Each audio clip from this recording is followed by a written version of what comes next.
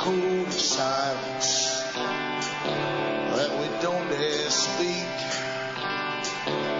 There's a wall between us and a river so deep. We keep pretending that there's nothing wrong. There's a code of silence and it can't go on.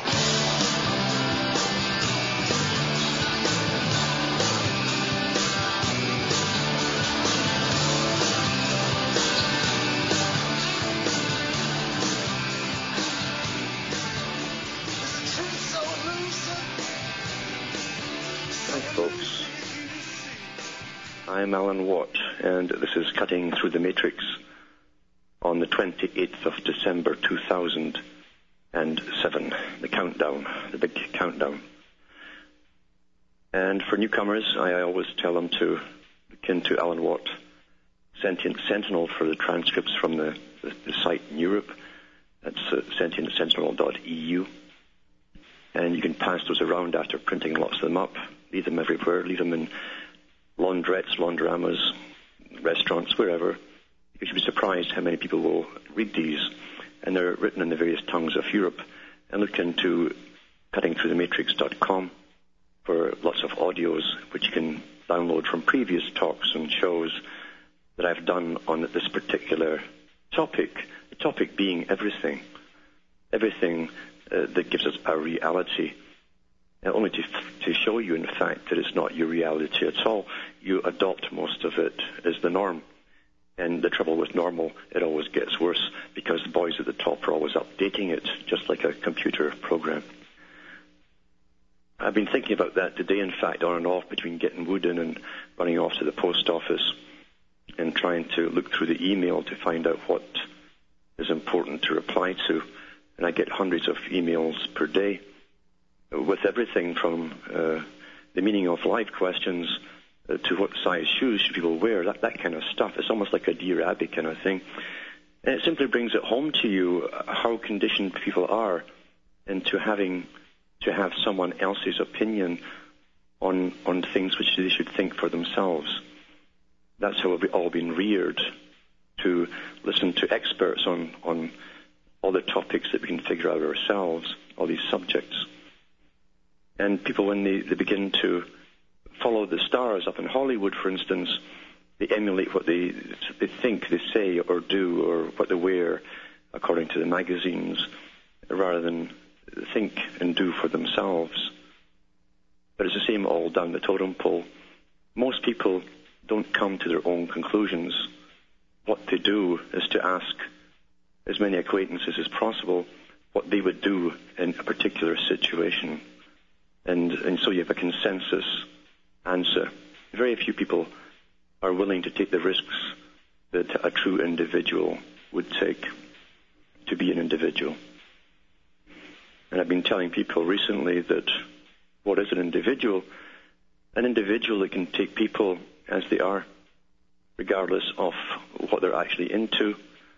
And you don't need a group to back you up, like this person's in that group. They're different from my group, therefore I won't talk to them.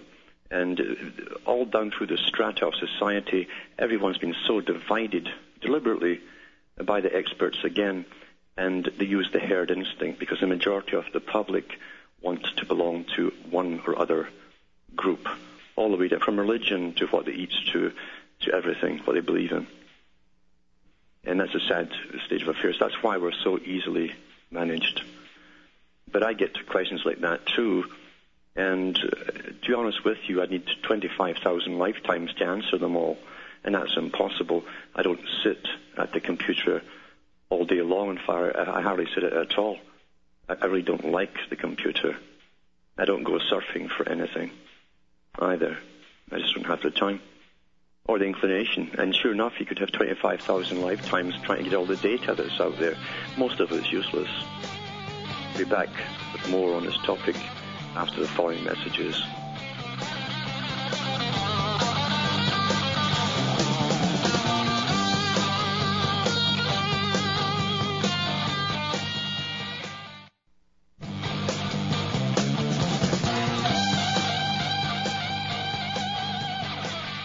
I'm Alan Watt, Cutting Through the Matrix. I was explaining just before the break what an individual is. An individual will gather information as to what's pertinent in their own life and make their own decisions and act upon them without harming other people. The problem with the popular opinion is that it's comprised really of people who are not individuals at all. That's why they have popular opinions. And they will tend to want everyone to be the same as themselves, dress the same, look the same, believe in the same things. Even though the fads keep changing, they don't realize that their fads are given to them and the religious changes too, and they just follow suit and follow the mantras that are handed out to them. And they'll almost stone anybody to death that doesn't give the same mantra back to the group, like a password almost. And it used to be the same in Christianity, more so perhaps in the U.S. than other countries, because certain buzzwords like amen, brother, etc., meant you were automatically a Christian. You were accepted as such, even though you could be the top con man and get the top of the evangelical television movement. As long as you said the right buzzwords, you were accepted. You could be a real shark, but they wouldn't see that at all. The public wouldn't see it. The followers wouldn't see that. They like people who are closer to God than themselves, and the proof of it is always in how wealthy they become. And that's how they seem to judge it. But it's the same with all the other religions, including the New Age religions out there. The one fad after another, and if they're popular words, they're in words, the religious terms, which they don't even realize are religious terms. And you find the same sort of thing going on inside those particular big groups. Being an individual generally means saying and doing that which is unpopular, because popular is for the populace, the big group. And most of the people belonging to the big group don't really have real opinions of their own. They get their opinions given to them almost by osmosis, by the media. And that's why if you watch the media, after a president or a prime minister speaks, they then bring on the experts to decipher what you heard yourself. And if you listen to either one of them, as I do, or I used to, you'd wonder if they heard the same speech as you, because one will give you a complete slant on the left wing, one will give you a complete other slant on the right wing, and what it's meant for is for the public, because the public generally are always split in two, this or that, up or down, left or right, and they're giving you your opinion according to what party you belong to. It's very simple, but it works so well. And these sciences are understood and always have been understood at the top on how you control vast multitudes of people.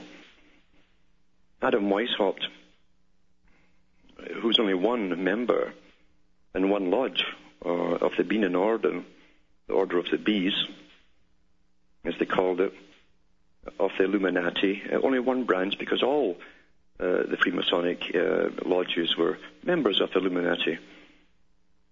He took the heat, and he had big ambitions, and he was taken down for getting too big for his books.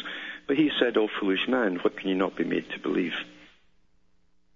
Knowing that even the ones they brought in to this, what was pushed as a religion of elitists and elitism, knowing that the ones at the bottom would be the useful idiots, as they call them. This is confirmed by the writings of Albert Pike, who wrote Morals and Dogma, and he said in his book that those at the bottom of the lodge are really no better than the rest of the profane, because they don't know any real secrets at that level. And the big secrets are simply how the system really works and how you can use and benefit from the system. And the system is a form of predation. It's a predatory system which lives off the multitude below. That's really how this system works. And those that they call the profane, those who are living in the dark, the unenlightened, are there to be used. And you profit from them by using them, as a good psychopath should, you see. And that's how the entire system really, really works. The problem in society and in most societies is we have natural tribal instincts. And this has been proven even with the remnants of some what we call primitive civilizations, meaning those that are not interdependent but are still independent from this system. And they generally will elect a leader and give him a little bit of reverence, but they don't load him up with riches and treat him like some king with a court and feed them the best foods and make them terribly special. They live much like the rest of the public do, they live amongst. But the trouble with a money system is that money is just a form of taking your labor from you and taxes. That's one of its main reasons that it was put out there in the first place. And then the king or the tribal leader can become king, have a big court, and then hire a military to keep you all in line and make sure that his progeny continues the lineages for as long as he wants. Now we have thousands of them to take care of, because it's not just kings, queens, and all their cousins, and their second, and third, and fourth, and fifth cousins, and their families, and castles and residences. It's also pretty well worldwide. It boils down to what adds up to millions of bureaucrats, high-level bureaucrats, and their families too. So it's the same predatory system, run on a scientific basis with the understanding of human nature. And if you understand human nature, you can completely exploit it for your own benefit. And that's what these sciences are based on, exploitation of basic human nature. Because the people, unfortunately, as I say, want to look up to someone that they think is better than themselves. In this system, in this society especially, we've not been given much in the way of appreciating ourselves and to accept who we are. All of the advertising you'll see on television or in glossy magazines is aimed at making you unhappy with who you are. Otherwise, commerce would fall flat in its face. If everyone truly had the latest toothbrush and whatever gadget or gizmo is going to make you have the greatest orgasm in your life, no matter what it's supposed to be, and the best car and all the rest of it, if everyone had these things, commerce would stop, because we'd all have exactly what we all need, supposedly, to be happy. But if you notice, we keep buying more stuff, and we're never happy, because you cannot get happy by having things. Simple, very, very simple. But the commercial system is based on making you unhappy with yourself. How you look, how tall or short you are, what age you are, what gender you are, how many spots are on your face. To get terrified if you have grey hair, utterly paranoid. And on it goes. You're exploited. Every part of nature, growing up, maturing, and so on, gender, etc., is completely and utterly exploited for profit purposes, but also to put into every individual that you're not as good as other people. That's why they give you fantasies to look up to. They give you complete fantasies to try and emulate. You cannot emulate a fantasy. You see the top Hollywood stars and starlets, and in their own personal life, they are no better off than anyone else. Just look at how many divorces they have, fights, arguments, drug therapies, etc., withdrawal, and all the rest of it, to see how well they are doing, how much plastic surgery they have to get done to look the way they do. It's astounding. Yet that's what they give us to emulate. Fictions. We're given fictions to emulate. The women go for guys with the big jaws and so on, and the cheekbones. They're artificial implants they're putting in them now. They're giving us something that's unattainable by nature. Yet people are becoming addicted to this kind of stuff and busting their own mortgages and taking second and third mortgages, running up their credit cards to always try and look better as they get older. Because in this system, the generations have been completely and utterly separated from each other by design. You have very old, elderly people, experts in their fields of how the mind works and how society works. Always planning ahead a future where they will manipulate the younger people and make the young people think that they're the only ones who are really alive. Because the younger ones are the easiest to manipulate. They have no life experience.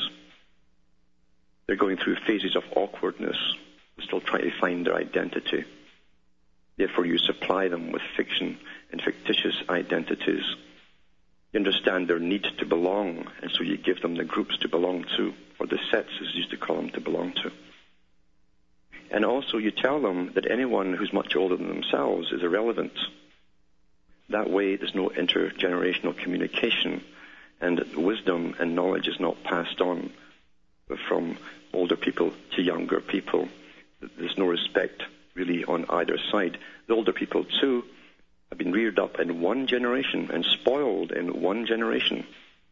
Spoiled so much they forget how their grandparents lived not so long ago. On very little. They forget, too, how family life was not so long ago. They forget that they didn't have to run off to psychotherapists and all kinds of New Age substitutes for the mind, for healing of the mind, not so long ago. How quickly we forget that not so long ago you couldn't even get a credit card or a bank loan unless you had something physical, some tangible asset that the bank could lean on if it needed to. How things have changed, and not for our benefit. Back with more after the following messages.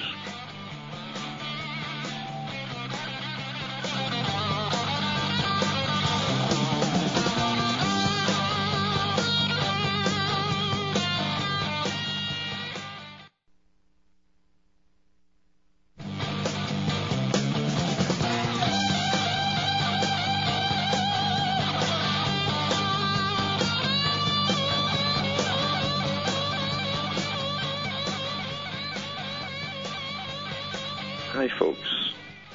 Alan Watt back, and we're cutting through the matrix which should be obvious to everyone, but really isn't, because as everyone looks towards everyone else to see how they're handling this reality.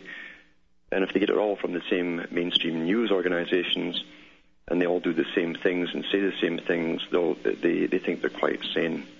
They don't realize they're being manipulated, and that everything that happens in their lives on a major scale, even worldwide, is a planned event, because that's how strategy works. Strategy is of no use unless you plan the future and implement it. Now we've got Deborah from Baltimore on the line. Are you there, Deborah? You, Alan? Yes. As Hello? usual, an awesome show. Yes, go ahead.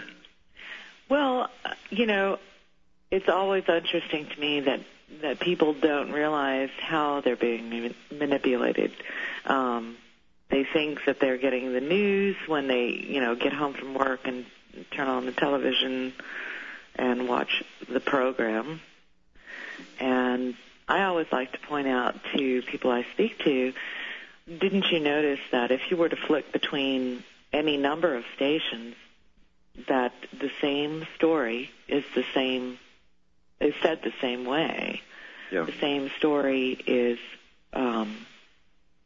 put out there the same way, the same kind of spin, if you were to say spin, and that goes with, people like to drag in Fox News as being, the mouthpiece of the White House. And I like to say, well, CNN's no different. They're all the same, exactly. And they all get their mainstream news through the API or routers or Reuters. Right. And really Reuters and API are combined anyway to make sure that everyone gets the same news. And that's not only repeated all through the media, the general media, it's all through the newspaper industry as well, right down to your local newspaper. They just parrot the same stuff. Well, and for people to look into who owns your media in this country, this country being the United States, it's all owned by the same 5 corporations that are directly tied to the military and the banking industrial complex. That's right. There's no difference. Yeah, that's completely true. And in fact, it's been disclosed in the past that even by the CIA, that they had reporters working in some of the biggest Operation news organizations. Mockingbird. Mm-hmm. And I tell people to look up Operation Mockingbird. This is going back to World War II. Yeah. And they even have reporters, not just reporters, they have authors. Some mainstream authors work for them as well. Mm-hmm. They haven't missed a trick. And even novelists. I've got some Exactly. articles here on sci-fi novelists that are admitting that they do work with the government. I mean, so every thought that we have given to us that again, is popular is really part of the agenda of indoctrination, and the public haven't a clue because, and to be honest with you, most of the public are too far gone, if ever, to get a clue. I know. And that is, to me, part of the most distressing part. It is because you're seeing the end effects, really, of a scientific indoctrination. That started a little before my birth. Yeah. And continues to this day. And I'm wondering, how is it that you were so dumbed down? How was it you fell for all of this and I didn't? Yeah. But they also used inoculations too. And that was something I clued into eventually. I'd always suspected it, but I didn't want to even believe it myself. But then I came across the writings of a few different people at the top. But Bertrand Russell was one of the main ones. And he said that with the use of drugs and the needle, they shall be able to manage the minds of the public. But Alan, I had those same inoculations, and maybe more so because I was the child of a military man who traveled overseas. Yeah. And somehow I managed to escape those effects. What's interesting, too, you see, all batches of inoculations are not the same. And for a lot of their other employees, they don't want them to be dumbed down too much too quickly. And perhaps you had a different batch given to you. For the general public, especially in countries in Europe, like Britain, there's no doubt about it. You had the general inoculations that came from the same bottle. They just use a spirit swab and take about 15 or 20 shots from the same bottle. Or you could have the individual files. The individual files did not contain mercury and other substances, but that was only for the wealthy. And that I was not, and we didn't travel to Europe. We traveled to South America, Central America. Mm-hmm. So in that sense, I may have lucked out. Yeah. On that end. Mm-hmm. Well, and what I find too is that you follow the case of autoimmune problems and allergies, and from the 1950s onwards, mainly with the polio vaccine, they started to begin. That was the first we'd heard about bubble children. That came around in the 60s, that they couldn't get out the bubbles. They had no immune system left. Right. But pretty well everyone in the Western world now has allergies to something. They have a decreased immune system. And when you read back in the writings of, again, the big boys, they talked about destroying the immune system of the public as well as the intellect. Hang on the line and we'll be back after these messages. Thanks, Ellen.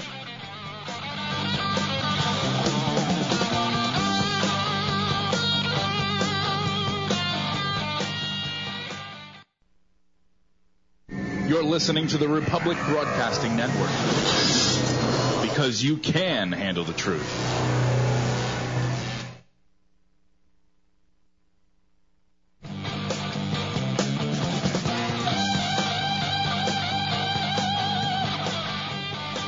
Hi, I'm Alan Watt, and we're cutting through the matrix. And we have Deborah from Maryland on the line discussing inoculations and how we've been dumbed down and how we've been conned and how we're directed to our thoughts that are not ours at all, but rather the experts have managed to insert them into our minds. And we don't question as long as everyone else has the same opinions on things from the same sources. That's how we judge our sanity. It takes the rare individual to think outside of the box and risk the wrath of the populace, and you will. They'll turn on you because they want you all to be the same as themselves and have the same opinions. And when we're all fighting each other, it's much easier to manipulate vast groups of us and whole countries of us by a small minority at the top who are making all the big decisions and guiding us along the real path that they've planned for us. And talking about inoculations, though, I always thought it was interesting that mothers were taught that the child will have a fever for a few days, maybe a couple of days, and it will pass and then it'll be fine. And when you really look at where the fever was based in most of these inoculations, it's in the head, it's in the brain area. Now, inflammation of an organ generally kills off cells.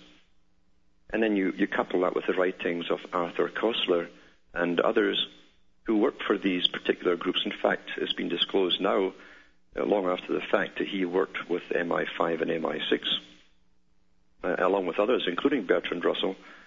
And Kessler mentions the fact that they'd have to destroy that part of the brain that gave the average person their individuality and their self-preservation or self-survival instincts.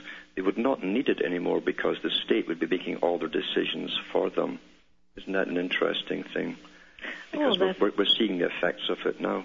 Oh, yeah, and that's exactly right. And these are people from my era, in the 1957, 58, 59, and they, between that and fluoridation, which makes them really rather...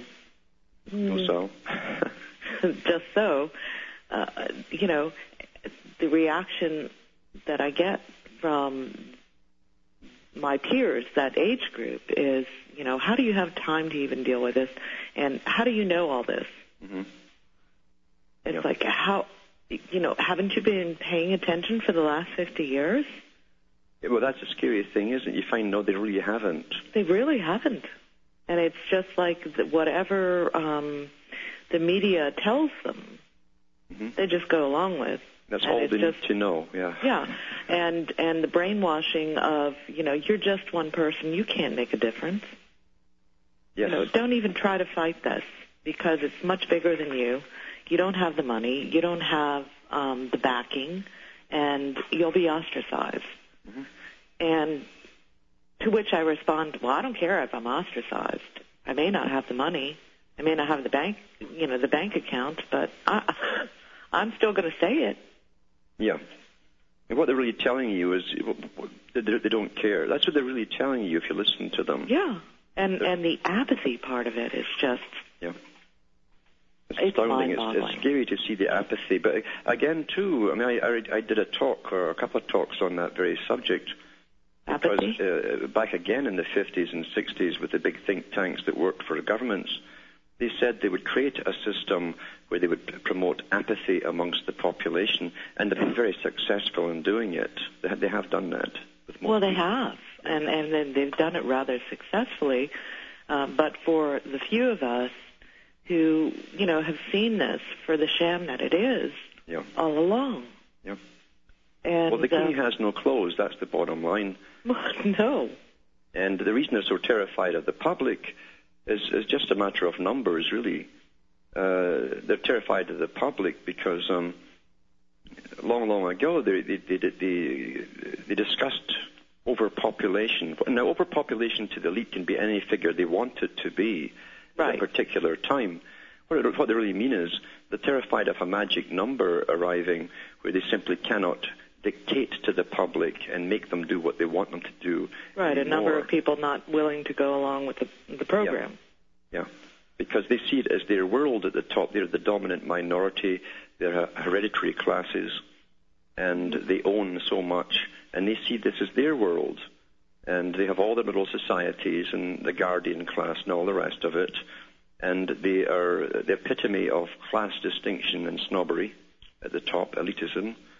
And they truly do see this world as their world, and they believe they have the right to plan its future, where it's going to go, and that no one else down below has a say in the matter.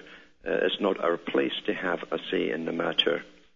In fact, you have the ruling elites and the peasants, and we're all the peasants. We're all the peasants. And what I found interesting with regard to Benazir Bhutto's assassination was she was part of the ruling elite. Yep. And people are not seeing that, it's just like, oh, what a tragedy. She was going to bring democracy to Pakistan, and are you crazy? Mm-hmm. That was never her intention. No. It was to secure. And again, what is democracy? I mean, we don't have democracy. No. And here we are pretending to put this system across the planet for everyone else. We've never had democracy. It's been a sham since for the beginning.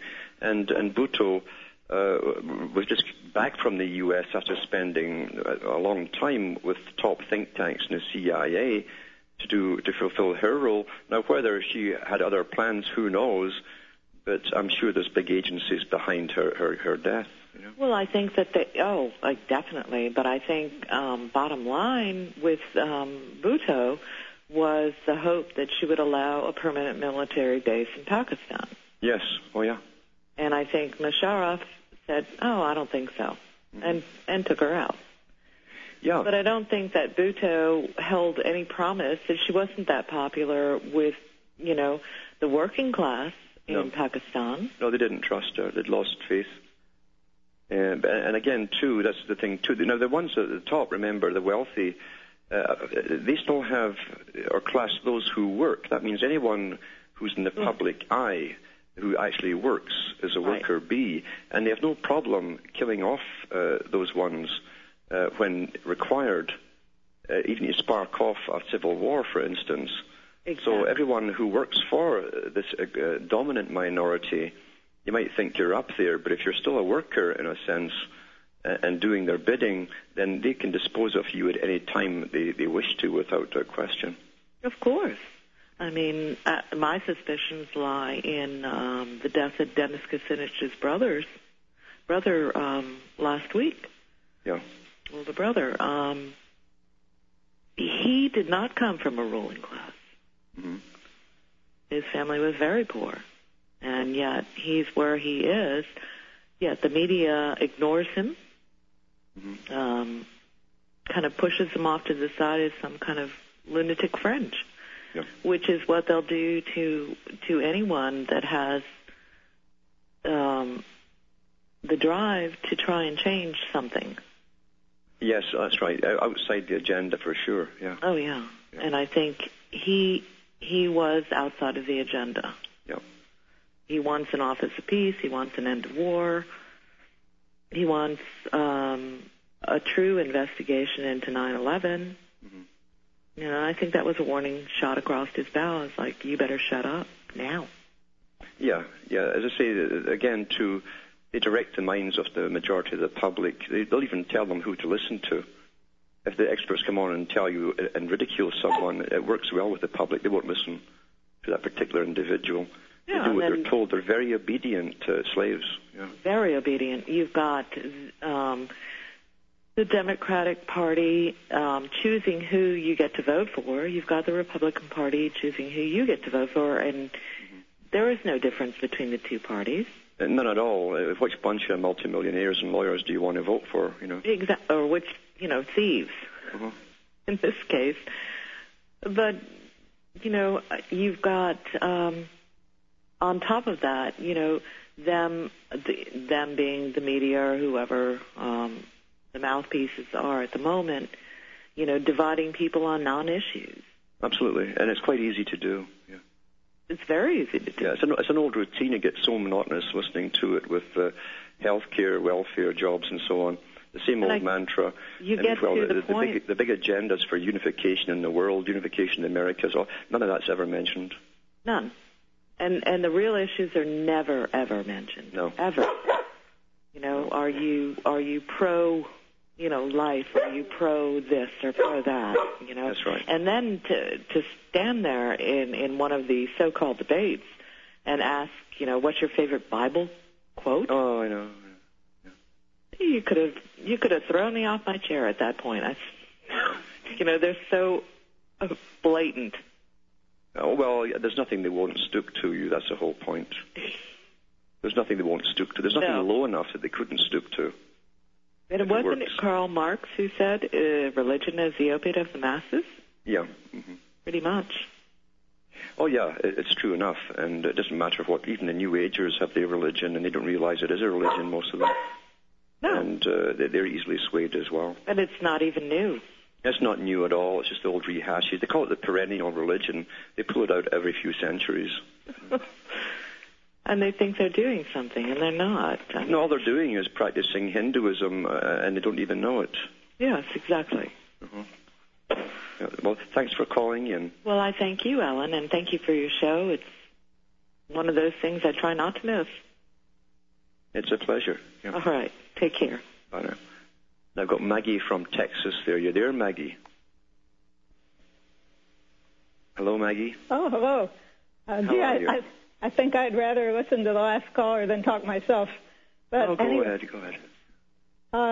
She was talking, she started out by talking about vaccines and wondering out loud how she had escaped the ill effects when so many others have suffered. And I think I'm probably about the same age, maybe even a little older, but thimerosal and so on was in vaccines even before I was born. Yeah. And I remember distinctly that in my childhood I had maybe three vaccines.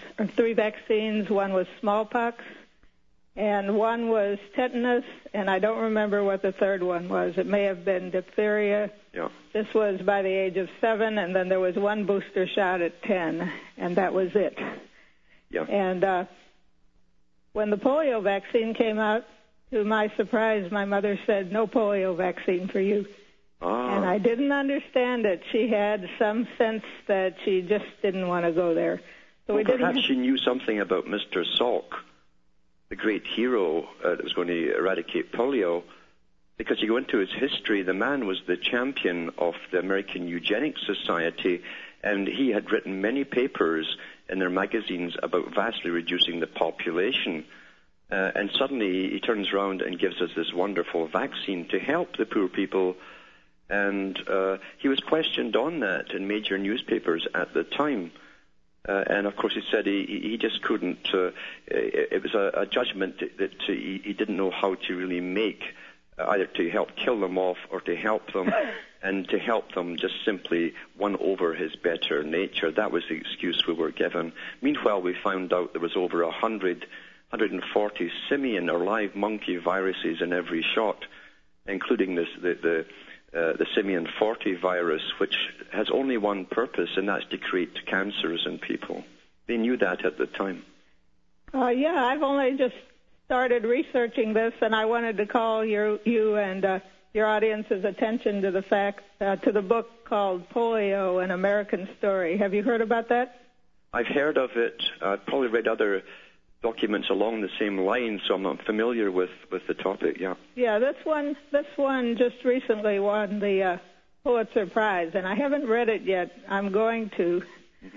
I have heard, as far as polio goes, though, not from this book, which I haven't read yet, but I've heard that actually polio was starting to be on the decrease by the time these vaccines came out due to just more care, better health in general. Americans were healthy at that time, ate real food. Well, here's the big con. You see, what happened is polio tended to give you the same symptoms, and in fact, they are the same symptoms as encephalitis and meningitis. So they simply started having meningitis and encephalitis and didn't mention polio anymore. Oh, is that what happened? That's what happened, yeah. I see. Well, in any event, the last thing I'll say is that I have heard that it was FDR had either polio or something very similar to it, and he had financial interest in a clinic that he patronized himself, but he also partly owned it. And he stood to make a lot of money by promoting polio and then promoting its cure. Yeah. You mean you have presidents in the U.S. who are so unscrupulous as to mix business with politics?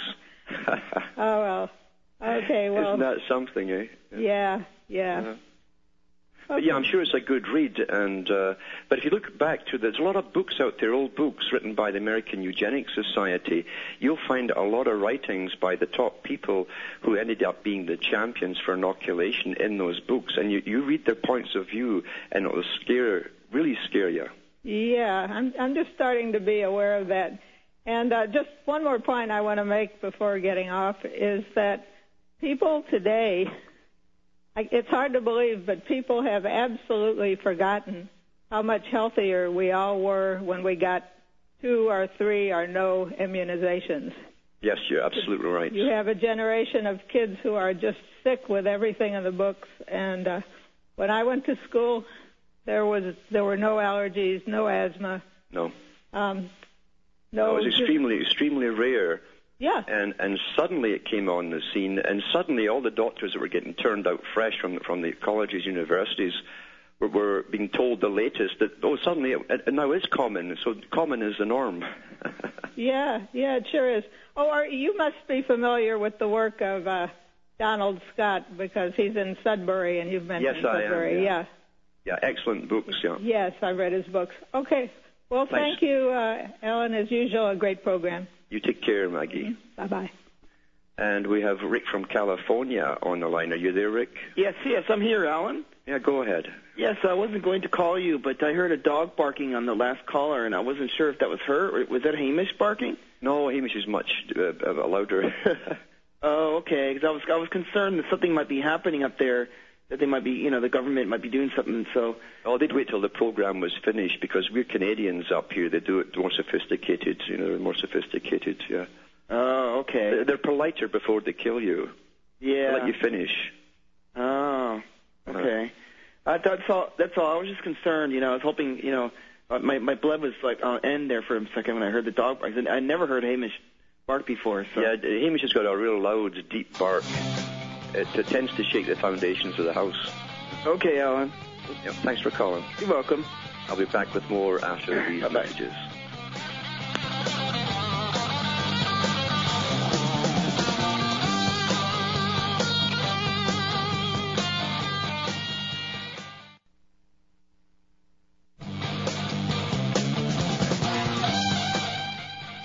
Hi, I'm Alan Watt, cutting through the matrix, and we only have 2 or 3 minutes to go. Just remind people that they can keep me going by buying the books I have on my website, cuttingthroughthematrix.com, and I have CDs, DVDs, and I don't have much time to put out much more stuff. That's part of the problem I have. I rush through life here. I hit the floor running in the mornings, and it's just go, go, go all day, just basically surviving. So this really is brought to you. This program is brought to you by yourselves. And I don't get paid for any of the shows I do. I could get paid, but I'd have to promote certain products and so on. That's how the industry runs. That's how this commercial system works. But I'd rather just give you the basic reality of the world as it's happening and not get into the business side of it. So for those who can help keep me going, it's up to yourselves. And you can also donate to help me keep going as well, because this really is becoming a full-time job. And apart from running back and forth to post offices and packaging things and sending them off and all this kind of stuff, and dealing with people on the phone, it doesn't leave much time for anything else at all. And then there's the uploading at night. And since the satellite system is now owned by Hughes of the big military-industrial complex fame, they've cut back my uploading speed to twice that of dial-up, which apparently they're allowed to do under the contract. If you notice these contracts they give you for all the programs on the Internet, you don't have a right at all on anything. You're buying something and having no rights whatsoever. And not only that, they can take everything from you even though you've bought it. It's kind of like if you went to a gardening store to buy a spade and you have to fill out all this documentation on the conditions of how and where and when you'll use the spade. I mean, that would be ridiculous, wouldn't it? And yet we're getting all conditioned into having no rights whatsoever on the products we buy to do with the Internet. What a farce. What a complete, utter farce. But again, the power always lies in the hands of the public, because if the public said, well, that's it, and all shut it down, they'd be on their knees begging for you to start using it again. Same with gasoline. If we all stop going to work for a week, you see some very rapid decisions happen in governments and within corporations. But we don't use that because we're not unified, something that the government's worked very hard to make sure that we're not unified. And that you'd find amongst your own people those that would go along with it anyway and let you all down. That's what they count on. So for those who want me to keep going, you can certainly help to keep me going, because I can't live on fresh air or cold air or humid air, depending on the season of the year. But we're going through into the next year, and this next year is going to be pretty hectic, with more and more incredible laws getting passed everywhere across the planet, affecting our lives in very intimate ways now. They've stopped pretending that they serve us at the top or even at local level. We are now the slaves and servants to them, and they're dictating to us. And all you need is one generation to grow up in a totalitarian regime where your life is planned for you from birth to death, and then the next generation will think it's all quite normal, that you have no private or privacy of your own in your private life. That's what it's all about. Unfortunately, again, it's always up to the few in every generation to do the work that's necessary and pass on the information as well, and to make the complaints and to let the big boys know that we know what's going on. It's always up to the few. Otherwise, this regime would have been rammed through a long time ago. We're here to make sure we can deflect it off into another way. From myself and Hamish up in Ontario, Canada, it's good night, and may your God or your gods go with you.